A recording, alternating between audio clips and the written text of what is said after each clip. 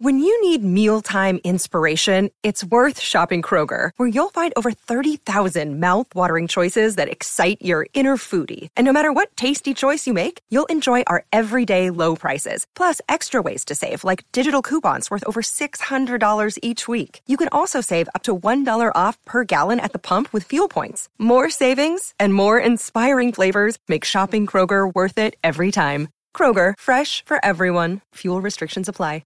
Another day is here, and you're ready for it. What to wear? Check. Breakfast, lunch, and dinner? Check. Planning for what's next and how to save for it? That's where Bank of America can help. For your financial to-dos, Bank of America has experts ready to help get you closer to your goals. Get started at one of our local financial centers or 24/7 in our mobile banking app. Find a location near you at bankofamerica.com/talktous. What would you like the power to do? Mobile banking requires downloading the app and is only available for select devices. Message and data rates may apply. Bank of America N.A., member FDIC. Hi, I'm Dr. Caroline Leaf, and welcome to my podcast, Cleaning Up the Mental Mess. In today's episode, I interview wellness expert, top podcast host, New York Times bestselling author, entrepreneur, and all-round great human, Aubrey Marcus, on the mental health benefits of safely microdosing, how to make any miserable job or task work for you, how the brightest minds in athletics, business, science, relationships, and spirituality navigate obstacles and overcome failure, fitness hacks, and how to optimize your mental and physical health, and more. I want to take a few moments to thank all of you who listen and share this podcast. Your support means everything to me, and I'm so happy to hear how episodes are helping you clean up your mental mess. If you want to know how you can continue to make these podcasts possible, please subscribe and consider leaving a 5-star review wherever you listen to podcasts.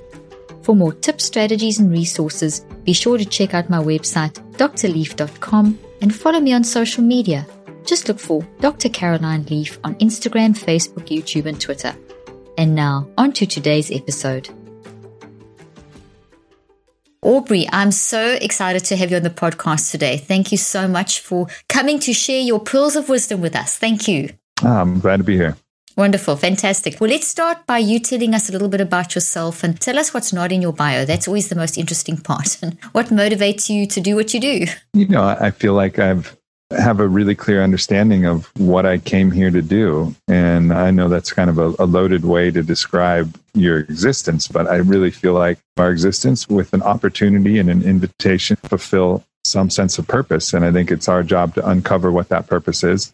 And that gives really clear guidepost and a way to kind of look forward towards our life and understand which direction we're heading. And I think for me, it's always been to just help evolve the way that people think, the way that people can access their spiritual truth, mental truth, physical truth, and just try and, leave this place a better place than when I found it. That's great. And you help people do that so well, which is incredible. You faced a lot of obstacles in your personal and your professional life. How have you dealt with those obstacles? Because that's something that people, ask me a lot. And we know that adversity breeds, gives us the resilience. And most people that have been through adverse circumstances, they always learn and they grow forward. And so we know that we know as humans that obstacles are actually quite good for us. But can you tell us how you've navigated obstacles in your professional life, and what lessons have you learned that we can learn from you? I think the most important thing is to reframe an obstacle as your, like as Ryan Holiday wrote in his book, The Obstacle is a Way, like your resistance is your assistance. I would be like going into the weight room and saying, oh, these weights are an obstacle. Oh, poor me, look at all these weights everywhere. They're so heavy. Well, the weights are there so that your physical body to be able to be stronger. And the obstacles are there to train your mind, your emotional body, your spiritual body. It's in the same way. So if you reframe it like that, you can say, instead of, oh, woe is me when something happens, like, oh, wow, look at this opportunity I have to face this challenge, to overcome this challenge, to grow stronger in the face of this challenge, and see myself on the other side, a different person than before I started. Do you find that that's what's helped you whenever you hit an obstacle? Is that sort of the mindset that you bring to the table? Sure. It's just, all of the challenges that I faced, and this is the same for most people, we've always overcome them. We're batting 1,000. We're 100% at overcoming the obstacles, but then we'll face a new obstacle and be like, oh man, this is the one. This is the one that's going to take me out for sure. But it never is. Always grateful for them. in hindsight. And so I think the skill is to be grateful for them and with foresight. So to see the obstacle coming and be like, oh, wow, I'm going to be grateful for this later. So I might as well be grateful for it now. And if I can be grateful for it now, maybe I don't know why yet, but then it just changes your whole attitude toward it. And you can go towards it with some curiosity and just solve the puzzle in the way that you need to. I love how you've explained that. I do clinical trials, and I just did a set of clinical trials. I work on the mind-brain connection and been doing it for 38 years now. And one of the concepts that I've done a lot of research on is the concept of reconceptualization, which is what you're saying. It's reframing. It's seeing things in a different way. And it's amazing when people learn that skill, because it really is something you actually have to learn to do. And you can train yourself to become better and better. It just changes how the unconscious mind and the brain function, which then carries over into how we consciously function. So it's very scientific. I mean, it shifts the whole flow of energy in the brain, and it shifts how our brain is wired and everything. So it's a very important concept to adopt. I love your foresight idea, though. I love the idea of, we've been through obstacles in the past. We've been very good in an obstacle situation, forgetting, aren't we, that actually we got through quite a lot in the past, and we take each new thing as though this is the end of the world, and then think, oh well, we've got all these skills we've already gained from our previous experiences, and we can bring that to the table and have that foresight. I love that shift. Here's an obstacle, not oh woe is me, but rather, hey, this is great. I've got this previous experience, I've succeeded before. Let me be grateful for this, even though it's awful, terrible, whatever it may be. If I'm hearing you correctly, that's what you're saying.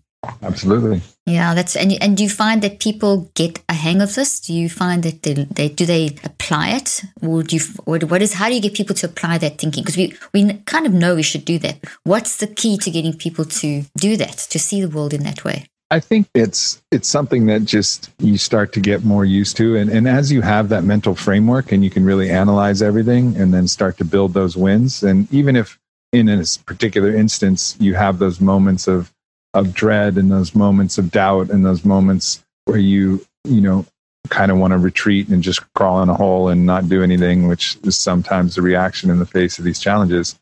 If you have the idea that you're for this later, and at least that's in your head somewhere, and then you get through it, and then you're grateful for that, and then you're like, oh wow, that was another one where that truism was correct, that I was grateful for this ultimately, and it just starts to build the confidence in the concept. And I think it just takes the time. But the first thing is the seed. So hopefully for the listeners here, like, that seed has been planted. Some of you, maybe the seed is going to flourish and you'll be able to adopt this kind of mentality. For others, maybe it'll take some time, but maybe you'll think about it next time you have a challenge, and you'll think about it after the challenge, and you'll be able to reframe and kind of look back at your own history and see how often it was true. And I think it just starts to gain momentum. So I don't think it's something that has to be wholesale and immediately adopted. That's hard for the brain to do.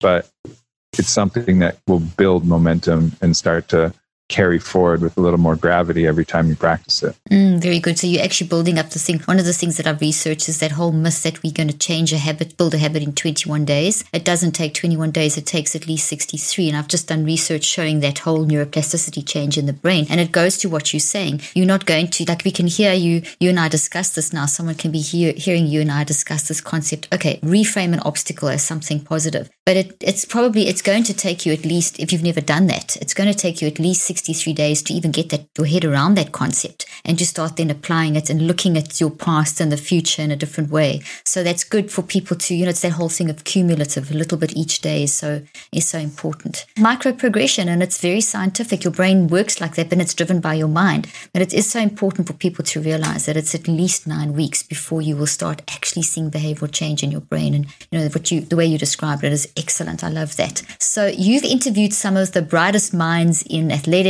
and business and science and relationships and spirituality. What are some of the best pieces of advice? And I'm sure you have tons. So this is a hard question. Best pieces of advice and wisdom that you've heard from these guests. And what really stood out to you, or maybe a few things that stood out to you? Well, I mean, one of the things that's somewhat related is just the people who I've talked to have a really strong gratitude practice. So that's great. Joanne, who I interviewed, and Jesse Itzler, successful businessman, part owner of the Atlanta. Both of them have really strong gratitude practices where they actively go about accessing that sentiment and that feeling of gratitude for any aspect of their current life, their future life, or their past life. And they are two of the happiest and most reconciled people that I know. And I can only attribute that to the gratitude practice that they have. So that's definitely one of the key aspects. Certainly a lot of the other people in certain people in business and athletics, there's always a piece of magic that they have. There's something I was like, oh, I get it. Like, I get why you are who you are. You know, like, I understand what drove you and what allowed you. I think there's this idea that some people are just, you know, have a crazy amount of talent and they couldn't help but succeed. And I've almost never seen that be. No. You know, it's always coupled with some kind of mental framework or practice or some kind of unusual outlier behavior that's like, okay, like, I see what you're doing there. And, you know, there's so many different ways that could be. For some, it's just the way to reframe their understanding of what discomfort is, and like actually seeking and looking forward towards the discomfort, like choosing your own willingly. I think Joe Rogan is a great, you know, Tim Kennedy is another great example. He's a top UFC fighter and a decorated military veteran. And he's someone who'll go out and he'll try to see what can make him fail, and he'll look for his fail points as fast as possible. So, and I think that was a really cool concept to have. Like, try to fail, try to find something that'll make you fail, and he'll like hunt those things. So wow. He's faced with the situation in which he's, you know, feeling really, he knows what he's really made of. And that's something that Peterson was on my podcast. He mentioned, you know, you don't know yourself unless you test yourself. So everybody really who's been successful, they're willing to put themselves on the line, and they're willing to fail, and they're willing to, you know, to go up against something great and you know, see where they stand, and not judge. And they don't have a fragile ego identity construct to protect. They're willing to fail. They're willing to put themselves up against immense challenge and see how they do. And if they fall, they dust themselves off. And if they don't, you know, they keep going and find the next one. Those are such important points that you've raised, and such logical, almost instinctive, but in our current culture of self-help and positivity, it's almost counter, you know, you got to win, and you got to always be positive and smiling and everything. It's almost counter to that, because you imagine that you can get the best and you can attract the best to you, and all these different sort of positive psychology type philosophies that have made it seem like it's something external that you can get and just put in you, and now you're going to be this person that's going to succeed and whatever. And meanwhile, it's actually really the basics. It's the basics of, as you say, gratitude and being willing to fail and get up again, and seeing the success and the learning, the lessons in the failure. And it's consistent. I've interviewed so many people, and those same sort of things come up, and it's like you have, and it's amazing how those core things are the things that make people keep moving forward. It's quite fascinating. So, would you say that the common mindset amongst these people is this willingness to, almost like the willingness to learn from the failure? Would you say, if you had to, or a couple, would there be a few more than just one mindset? I think not just one. Well, I think that's absolutely necessary. Is like, if you're a comedian, you have to be willing to bomb. If you're an athlete, you have to be willing to miss. If you're a businessman, you have to be willing to have a bad idea and then fold it and not be attached to it, just scrap it. And that's good. Like, you have to be able to learn, adapt, adjust, and not take things so personally. Like, I think we're all too fragile in our identity. You know, so we're not willing to put ourselves in a vulnerable position where we could judge ourselves less for not succeeding in some external way. And I think that's really the defining factor is, you know, those people, they're just willing to put their ass on the line. And whether that's in any aspect, it's just the willingness to be vulnerable enough to have criticism, to lose, to not, you know, to allow people to hurl their abuses at them, and also not take the praise and compliments too seriously either. It's just like, they're going to do what they're going to do, and they're going to learn everything they can along the way. But it's just this kind of anti-fragility where they're just comfortable in expressing themselves and going for it. I love that the phrase you've used, anti-fragility. I think that's extremely important in this day and age. And also I love the idea of, brilliant, the way you said, being willing to take an idea, try it, it fails, and fold that idea and try again without thinking, oh, it's so terrible, this is it and this is the end, which is a very common kind of mindset that I've encountered in the work that I do with people. Is it's like something hits you and it's that's the end of the world. But you've got to be willing to say it's not the end of the world. That's just something that didn't work. Let me go to the next thing. And I love the point that you make about criticism. You know, people do fold under criticism and fall apart. And the praise thing, you know, don't look for do things looking for the praise. It's too empty. It's not enough. It may not even be genuine, and not to live just based on that, and not to let it go to your head either. You know, you've raised some extremely important points for, I think, successful living. Really excellent. You're really passionate about psychedelic medicine and organizations like MAPS and the Hefter Institute. Can you talk about this? Because this is really an area that's very interesting and also very controversial. It's also got quite a long history and been going up and down in terms of science and research and being accepted in the mainstream and so on. I think that's actually not necessarily true right now, because if you look at the work that MAPS is doing, they're in phase 3 clinical trials for that's what stress disorder, and it's MDMA assisted psychotherapy. So they have a protocol, and what the data has shown from the phase 2 trials is that 2 out of 3 treatment resistant patients not only were treated for their PTSD, so this is treatment resistant. I've tried all the other psychiatric medication, all the other practices, EMDR, everything, nothing's working. In 3 sessions, 2 out of every 3 of those treatment-resistant patients that nothing else could cure were cured, not treated, cured. And then in a follow-up study, they showed that not only were they cured, you know, which is dropping the trauma score beneath the threshold. I think the number is like 10 out of 55. If you're below 10, then you have considered to have no trauma, but it's continued to drop. So if they were at 9, in 2 years, they're at 7. And that's amazing. So it continues on. This is a lifelong cure is what they're showing. So it's really a revolution in the way that we process trauma. And if you start to dive deeper into the research about how many things are related to trauma, I think the study is the ACE study, which showed that for every traumatic incident, you have an increase in depression, you have an increase in the propensity to be obese, you have an increase in addiction, you know, and all of these things are so based upon these traumas that are really difficult to access. And I think that's probably why not only the compelling data, but also, you know, everything that's really this is shown is why the FDA and also the safety protocols have been great in these programs. And it's 3 interventions. It's not, you don't have to take this pill all the time, but the FDA granted them fast track breakthrough drug status, which was a great. That's fantastic. And then in the interim analysis, which they just announced, so they didn't list the pills, and that's so the FDA can say, all right, you know, based on the results, it looks like your study is underpowered. You need to add more, patients or whatever. They go right ahead. So it looks like it's really cleared to be a fully approved treatment with all of the scientific backing that you could ever hope for. So it's definitely changed. Yeah, it's definitely changed because it's gone out of the realm of controversy and into the realm. This is in the realm. So that's beautiful, and that's the thing. That's a thing that I think is going to change, has the opportunity to change society in a really dramatic way, because I think we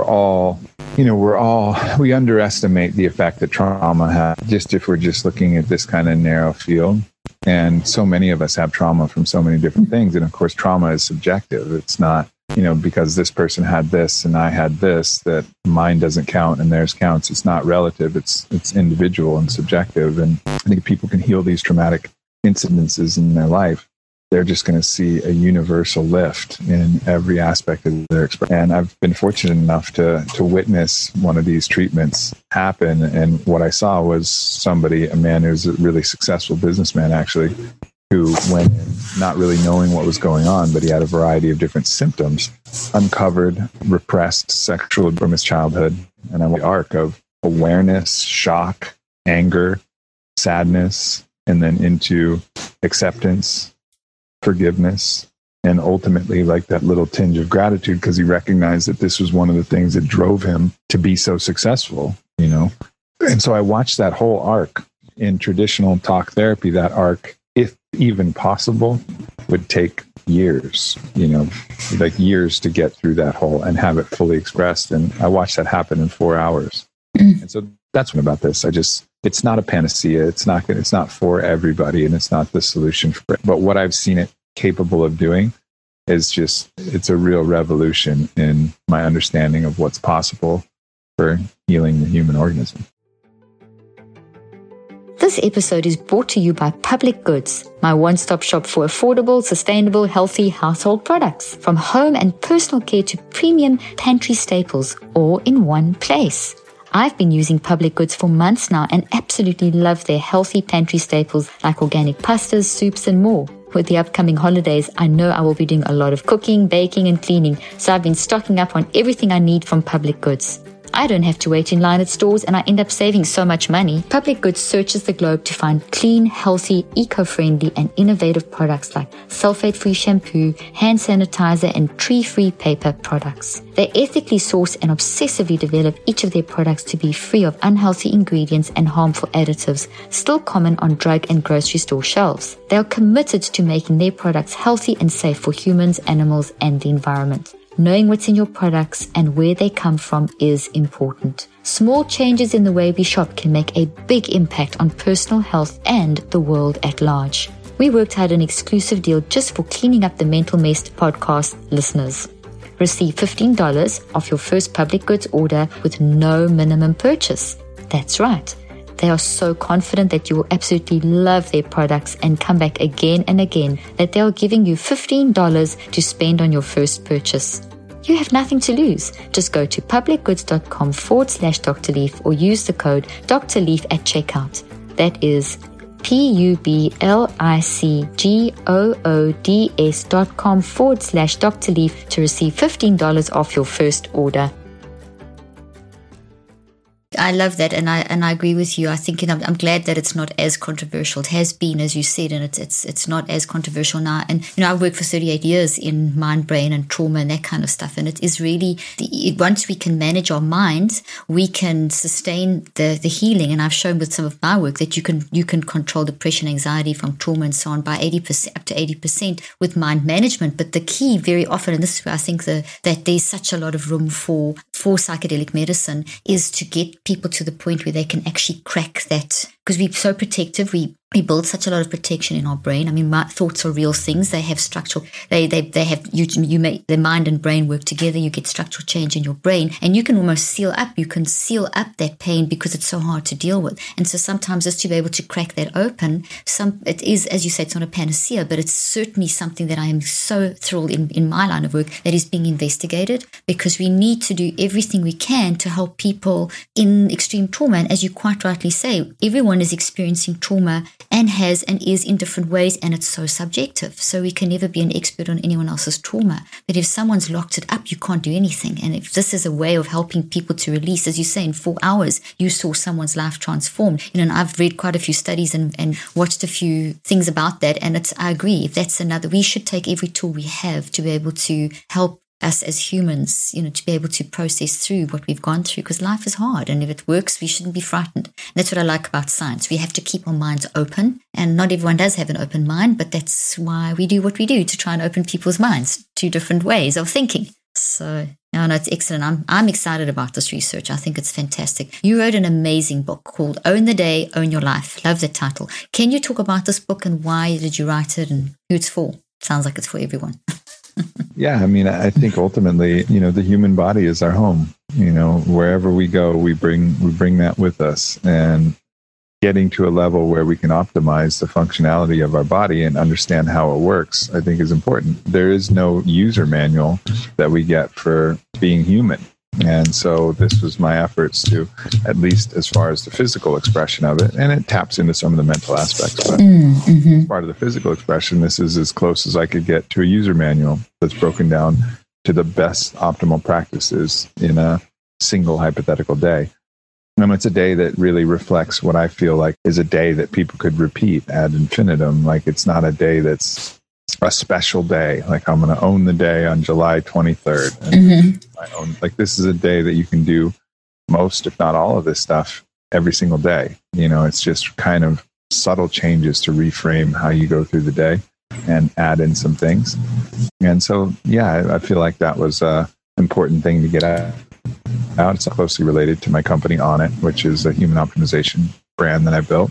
But the book doesn't, talks about so much more. I mean, we talk more about the free medicine, which are, the ability to breathe, the ability to access hot and cold, to exercise, to have sex, to sleep, all of these things that have these massive lifts for the organism as a whole, which are easily accessible and available to all of us.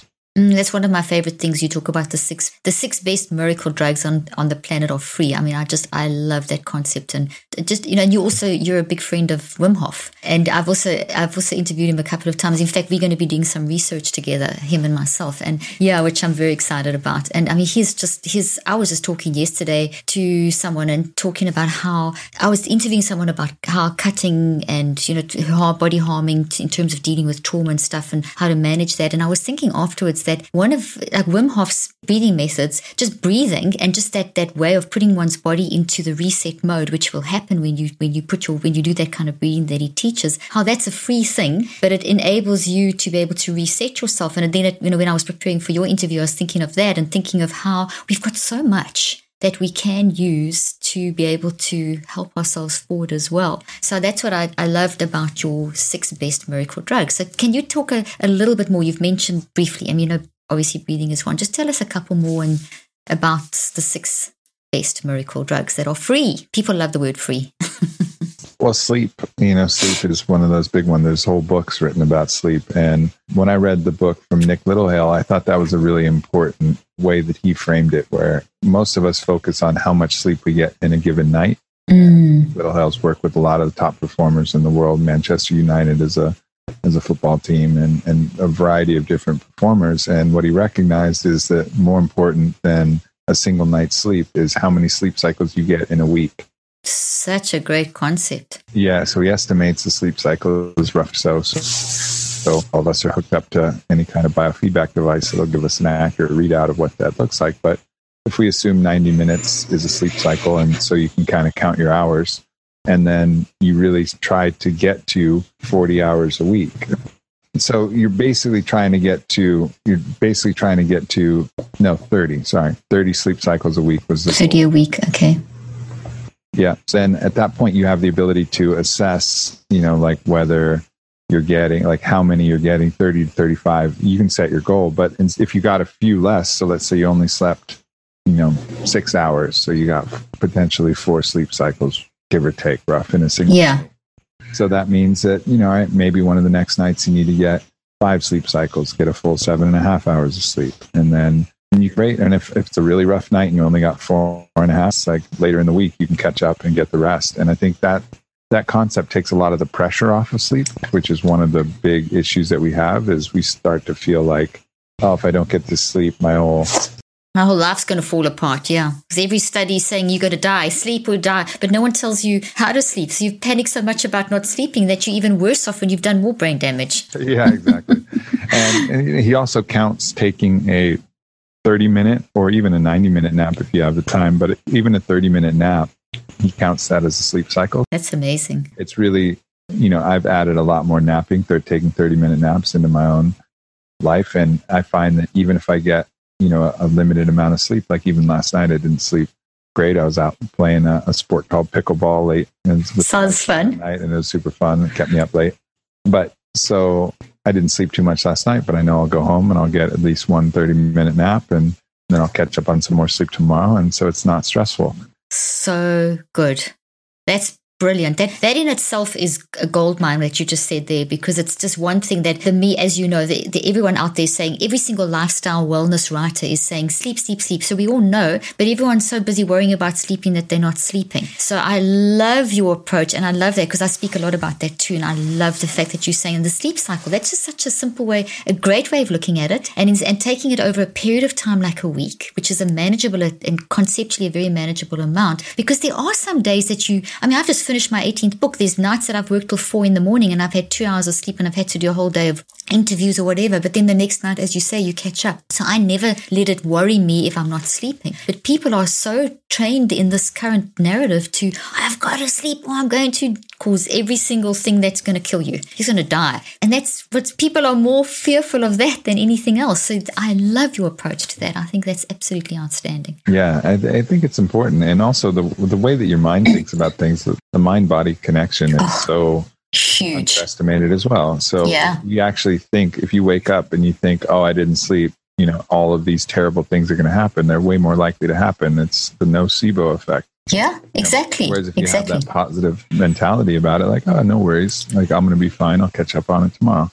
And that kind of positive attitude is going to bleed out into your life as well and make a significant impact too. Totally agree with you. The clinical trial I just did now, because I've been doing mind-body research for 38 years. So thank you for saying people really underestimate it. And that's why I'm so hot on doing research in this area. And we found just getting our subjects mind management tools where we're also telling them, don't worry about the sleep. If you get bad one night, you'll catch up at some point. Just that little shift, we found a 25% increase in sleep quality, like literally in the first 3 weeks of trial, which was, and it was sustained at 6 months. It was just getting better and better and better and better. And that was just removing the fear. There wasn't even a technique involved. Like, you've actually given a brilliant technique. That was more just, the technique behind it was pure mind management, which is what I developed. But it was just taking the mind management off the pressure of not being able to sleep and just embracing it and using the time for something else and whatever. And it shifted the whole perspective. So I love how you handle the sleep. That's so good. Great. And for people who want more of the research that we were able to find for other stuff, it's in the book. In the day. Yeah. So the book they can find. We'll put the link in the show notes, but everywhere where books are sold. Audible, Amazon, Barnes and Noble. There's no excuse not to get this book. It's fantastic. Yeah, I love it. I love it. So nice. Tell us maybe one more. Well, I think the other thing is light. Underestimate the importance of light. We're inside under fluorescent lights all the time. And light has like a circadian rhythm, which I'm sure is something you've talked about. Mm-hmm. But getting light when you first wake up is really important. So ideally, you'll keep sunlight and get out there and just allow that light to not only interact with the photoreceptors in your eyes, but we also have photoreceptors in our inner ear and other different places as well. So just getting that wash of light will start our circadian rhythm, which regulates our energy, our hormone production, a variety of different things. And it's the thing that's going to get your day started. And then, so good. Of course, towards the end of the night, managing light to try and mimic darkness as good as much as you can. So eliminating blue light, turning off your screens, kind of easing yourself into the evening with less light. So important. So light at the start, light at the end. I think that's another one of the natural doctors that we have available. Dr. Light, Dr. Sleep. Love it. Obviously, exercise, sex, a lot of these things that people probably have a pretty good handle on. Sex, a lot of times people just think about it for pleasure, but if you really look at so healthy, it's so good for the organism. I mean, so many of the things that we're naturally designed to do are really productive. So getting back to those different states, hydration, we lose like a pound of water overnight, just expelling the moisturized air from our lungs. Amazing. And then breathing in the drier air. That's why we lose so much weight. That's why we're lighter in the morning. Some people think it's just magic, like we give it to the tooth fairy. It's water weight. Yeah. Making sure that you're hydrated. So I recommend, what I call the morning mineral cocktail, which is a combination of water and Himalayan sea salt to make sure that you get the electrolytes lost, because we're a saltwater organism. We're not a freshwater organism. So if you're losing either through sweat or even through exhalation overnight, we're losing salt water, but we're gaining. And if we only put in distilled water, for example, we're just going into a mineral deficit. So adding in those minerals and electrolytes is crucial. Crucial for hormone, everything. Yeah. Everything. Yeah. So that's another one, and then breath, of course, any way that you can practice conscious breathing into your belly. There's a Japanese study that I cite in the book that showed with 6 deep breaths, they were able to prove a change in blood pressure. So, everybody says, take a deep breath, if you're kind of flustered or frustrated. Yeah. 1 may not be enough, but science 6 shows that 6 is the magic number. 5 won't do it, but 6 will. 6 does it. Amazing. Yeah. And that's pretty simple. I mean, that takes 45 seconds. Exactly. Really easy. That's incredible. So what you've done is taken what people are hearing all over the place, but you've got the scientific studies and you've put that into a nice, neat little simple to-do list that is something you can just, it's a lifestyle. I mean, it's something that's so actually easy to incorporate. So instead of trying to make it a big deal and, I've got to do this, it's all in one place and you can just apply it and start using it and transforming your life, the basics. I love how we're in an era that we are finally going back to the basics again. The scientific era has been amazing in terms of development, but we've gone backwards in terms of a lot of our lifestyle issues, and people are dying younger. I mean, the population studies are quite frightening in terms of us not managing our minds enough to manage these basic principles that you talk about. So it's good that there's so much more awareness now. There's a definite shift. I've noticed this in the 38 years I've been in this field. There's such a shift back to basic principles, and your book encapsulates that really well, really, really well. You also talk about, I love this one, you talk about the key to making a miserable job work for you. Can you share more on this? And this is a question I get a lot of. I hate my job, and how am I supposed to make it work for me, Dr. Leaf? And so here we go. Give us some wise advice on that, Aubrey. I mean, it's interesting times right now. I mean, I wrote the book obviously prior to the quarantine and lockdown. Yeah. I mean, I don't know how many people are actually going to the office anymore, period. I mean, so I know some people are, put them at home. So this is an interesting way that I think work in general is going to shift. Mm-hmm. And I think there's going to be, obviously, if you want, the information about, I'll encourage you to read the book, but it's a little bit more interesting to me to talk about what's happening now. Yeah, go for it. Interesting to explore. As we're working from home, I think we have all of the different comforts that our home provides. So it's a lot easier. The things I recommend, like having a rebounder, trampoline, something to get the blood moving, something to that you can do so you're not just sedentary and sitting or going for a walk. All of these things are easier. There's no micromanagement in your own house. And if there is, you need to talk to the people who live in the house. Exactly. Change it. Yeah. So all of these things that I was trying to find ways that people who are in a cubicle could kind of game the system a little bit, take a nap in their car. And, if they had an hour for lunch, eat 30 minutes and nap 30 minutes in the car if they were tired or so good. You're by your bed. So you can do it. You can do it. Yeah. So many of the practices are more available. The challenges come in. What you don't want to do is make your whole home your office, because the energy of what you're doing in a certain place is going to carry in. So one of the worst things you can do is turn your bed into your workspace, right? Like, do your bed. I mean, it's like, fine, bring your laptop in there or whatever, but really try to do the majority of your work in a designated space. So that's your workspace. And then also let anybody you're living with and the people know, like, this is your work time. And it's really not okay to interrupt during the work time, because otherwise things start to blend. Yeah. And the productivity really drops. I'm writing my next book. I just got married, and it's a new, congratulations. Thank you. And it's beautiful. And we always want to be around each other. And to even explain, even coming in to ask me if I want a cup of tea, which is a very sweet thing to do. If I'm in the middle of writing, you don't want to be interrupted. Yeah. I can't really receive that interruption, even as well-intentioned and delightful and how much I'd love to see you. Like, this is my work time. Yeah. I have to really just isolate that time. And so it really teaches us boundary. And I think that's a really key thing, a boundary of both space and a boundary of time, and forces us to create our own schedule. Taking some time to yourself to relax and unwind is more important than ever.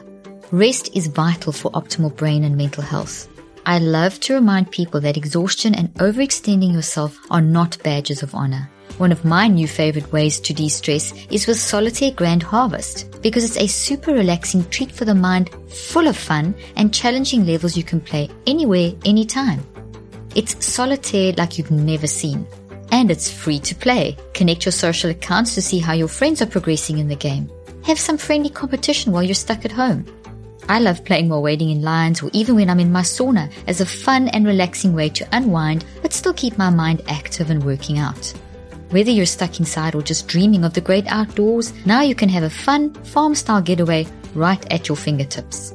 Download Solitaire Grand Harvest for free today in the Apple App Store, Google Play, and Amazon. Yeah, I'm so glad you raised that, because we also, my husband and I work together, and I've got 4 kids, and 2 of them work with me as well. And you've got to be careful. Like last time, I love having a sauna, and I've got an infrared sauna, and I was in the sauna, and I was just switching off from a really busy day. And then suddenly my husband's texting me all these little business things, and I'm saying, hey, in this hour, I'm not going to. And it's like, and that's how easy it is, because we're so used to just working all the time that we actually will be going on a walk with the family, and suddenly we'll jump in because it's so easy. It's a family business, so we start talking business stuff. And we actually say, and my one daughter, she's really good, she's actually my producer, she'll say, it's boundaries now it's relaxation time, no work talk now. And you have to bring those disciplines in, you have to do that separation, create those boundaries. Otherwise it becomes one big blend. And even if you love what you do, which is obviously what you do, it's obviously what we do, you've got to have that mental space where you do switch off and reboot your brain, because your mind keeps going 24/7 at 400 billion actions per second. And that's some of the science I've worked on, but your brain gets exhausted. And if you don't let your brain reboot, you can feeling anxiety, or that sense of, hovering angst and that kind of stuff. And it's often because we just haven't created a boundary or separated out and everything. So I'm really glad you raised that point. And that's a very good way of actually making a job less miserable. No doubt. Yeah. And, there's going to be at home or at work, there's going to be challenging energies that come up. And, I think there's a lot of different practices to be able to deal with that. And I think that's obviously really important. If somebody, typically we tend to avoid the uncomfortable conversations until it's so uncomfortable for us and it's so painful that we just explode, and then we react the wrong way. There more and more, the lesson that I keep learning, whether it's a personal relationship or a work relationship, if something is bothering you, if something is troubling you, talk about it immediately.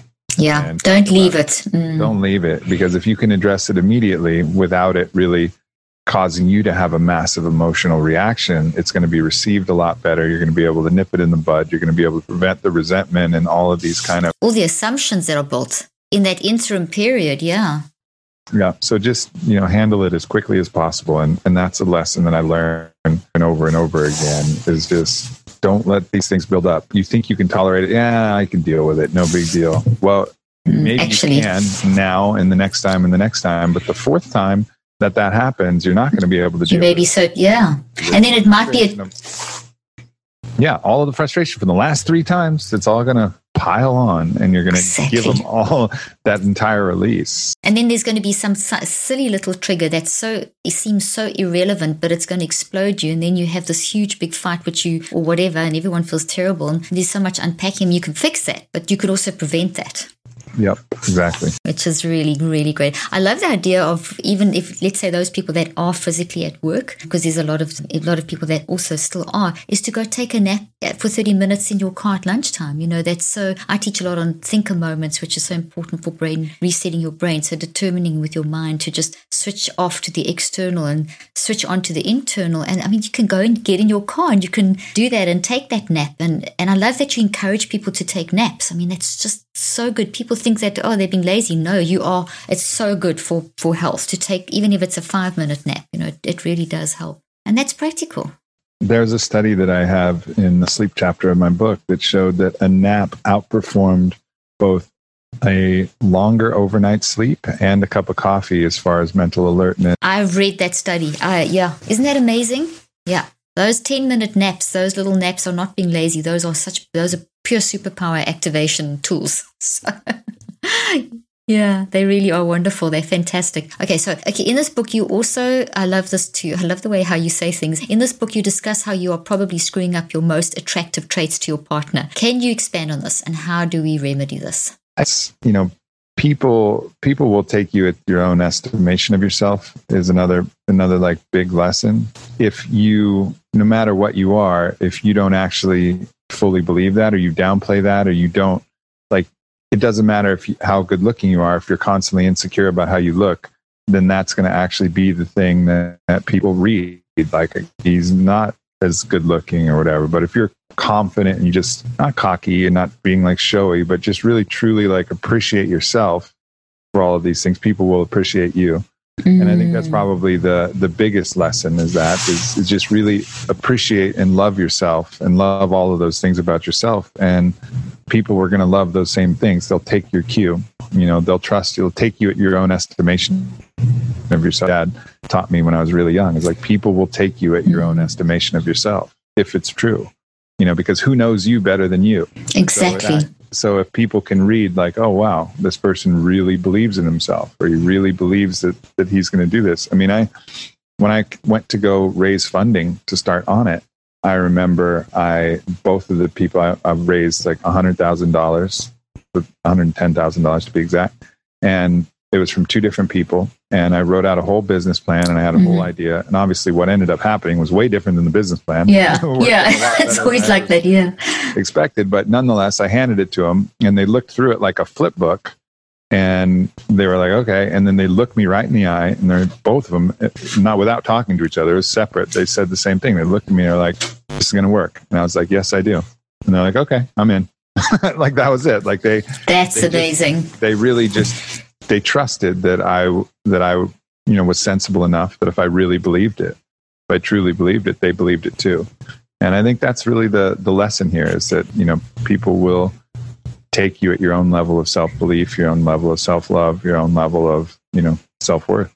That's amazing because you project that, that's what people, so they were more interested in you, how you saw yourself and the confidence you had in yourself than they were in this great business plan. And that was just the sort of cherry on the top. They were more interested in the connection with you. So that's the message there is that be confident in yourself and, the good and the bad. And that's what you project. It's so scientific as well, because when our identity is compromised and we start sort of almost sabotaging ourselves, that's a physical thing that also happens in the brain with that whole mind-brain connection. So whatever you're doing with your mind, you're going to build that into your brain. Now I always use this little tree as a toxic thought because your thoughts, which have got memories in them, they look like trees in your brain and we sabotage ourselves. And these, like Einstein's work, they generate energy. So if you are thinking, oh, I can't do this and gee, this guy's never going to, these people won't fund me and I just, this is a stupid idea. And then you're trying to convince you, that's what they're going to see. That's going to generate that toxic energy versus if you have a healthy tree. So I always use for a healthy tree because the thoughts look like trees. So that's what, there's science behind what you're saying. We really need to be authentic with ourselves and generate that in communication with people. So I think that's a very, very important point that you've raised. Are you concerned about anything that's happening out there in the whole self-help wellness industry? Because it's huge at the moment. It's a good thing. There's so much great stuff coming up. But do you have any concerns about anything and do you have any pros and cons? So you can is there something you're worried about or is there something you're particularly happy about or excited about? Within the industry itself, the hardest thing is when people get kind of lost in spiritual materialism. And that's when really you're flaunting without being aware of it, you're flaunting your spirituality in a way as a kind of a signifier of virtue of your kind of spiritual wealth.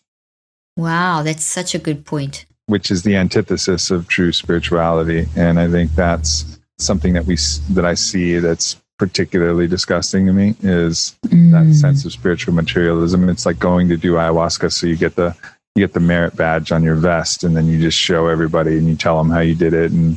And that's, I think, one of the things, and that can happen in a variety of different ways. It could happen, somebody goes through a biofeedback brain training, they're like, I've got the brain training of 40 years of Zen, meditation. I'm like, no, you don't. Like, I don't know what metric you're using, but it's not the same. I promise you, I'm sure that I know biofeedback. Don't compare it to 40 years of Zen meditation. Definitely not.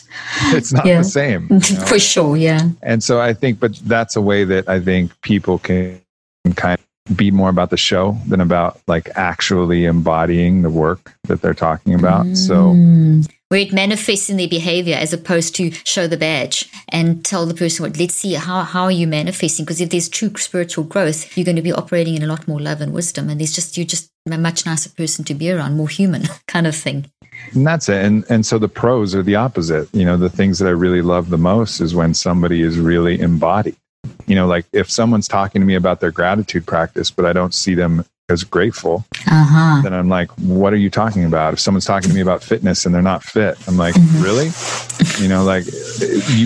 The way to be compelling is to live your message, and to really walk and I see a lot of that, and those are the people who I'm always pull up a chair and listen, because they're really embodying the work.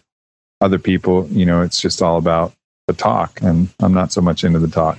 I am so pleased you raised this point. It's such a relevant point, and it's excellent. It's brilliant that because we are in a day and an age where the access to knowledge is huge, and you can it's so easy to do a multiplicity of courses and read a multiplicity of books and say, I've done this, this, and this, but then you're still sitting there, as you say, not training, not eating properly, still whining about everything, complaining, woe is me, victim mentality, and there's no growth. But I've done all these courses. So there's that disconnect, that cognitive dissonance, and there's a lot of that. So it's people are not applying knowledge. So thank you. That is a really good point you've raised. Explained that so well. Any more pearls of wisdom that you would like to share? So a closing statement or I think the key thing is just be good to yourself. I think we get in this idea that we need to be really hard on ourselves, and we need to use this kind of stern taskmaster judge. Our inner critic gets really activated, and we think that we need that, when really that's just going to prevent us from having the courage to go forward and take risks and take chances. So, be mindful of those voices of criticism and judgment. Try to soften the edges. Try to understand that even though those voices are here to help us, that's originally what they're doing. They may not be doing it in the best way. Like a good coach versus a bad coach. A bad coach is always telling you how much you suck and, making you run laps and punishing you. A good coach is giving you high fives and telling you that you got this, and, you're good enough and you can do this, and it's okay if you fail and you'll get them next time. And that's the good coach, and that trying to change the way that our own internal voices go, just being kind, being loving, love as much as possible, knowing that all of this is a practice, whether we're working with our inner judge or working with self-love or working with forgiveness or gratitude, it's all a practice.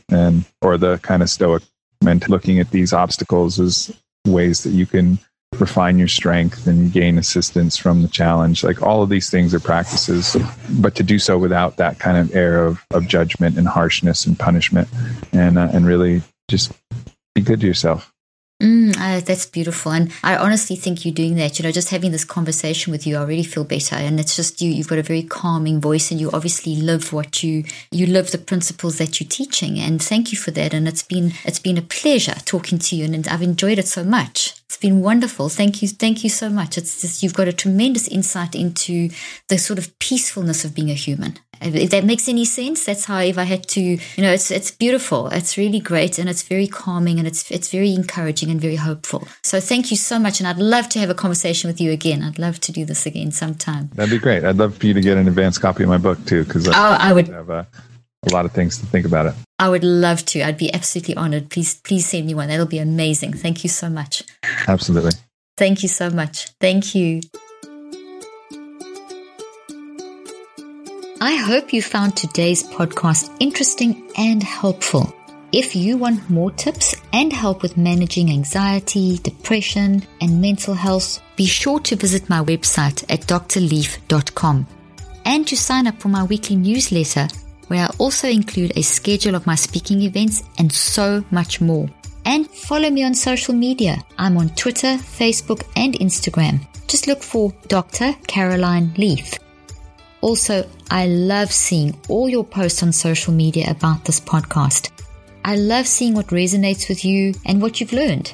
So be sure to continue posting and tagging me and letting me know what you think and how these tips worked out for you.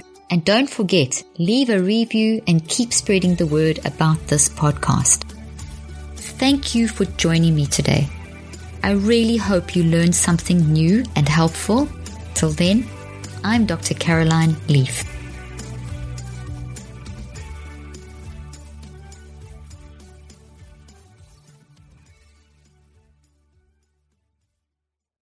This podcast represents the opinions of myself and my guests. The content here should not be taken as medical advice. The content here is for educational and informational purposes only. Please consult your healthcare professional for any individual medical questions you may have. While we make every effort to ensure that the information we are sharing is accurate, we welcome any comments, suggestions, or corrections of errors.